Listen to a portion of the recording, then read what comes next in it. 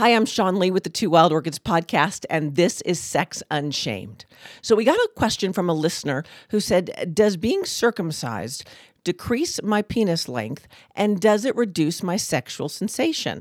So let's look at a couple of things. So circumcision is the foreskin of the penis that gets removed. Usually it's done at birth. Some people do it later in life. Some people wait until they're an adult to do it. So to be very clear, the studies show it does not reduce your penis length when you're erect, but it can look less girthy, if you will, when it's flaccid because there's less skin there. It's just logical, right? Now, it actually can, circumcision can reduce sexual sensation because if you think about it, anytime you desensitize something, you expose it to a lot more stimulation, it's going to lose some of its sensitivity. And with the extra skin over the glands or the head of the penis, then obviously that's kind of tucked away. It's not as exposed to as much stimulation.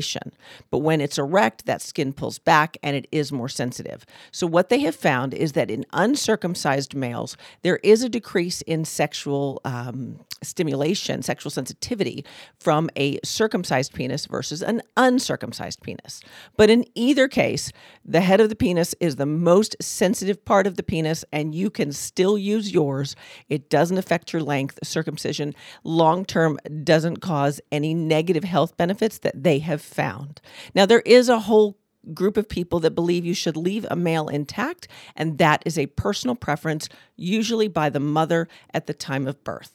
So just remember that what we're doing here is unshaming sex. So we're answering all your questions. If you have a question you would like us to answer on the show, send us an email to podcast@twowildorchids.com. You can spell the number 2 any way you want, and it will get to us. Podcast@twowildorchids.com. You can also go to our website, twowildorchids.com, and leave us a question in there.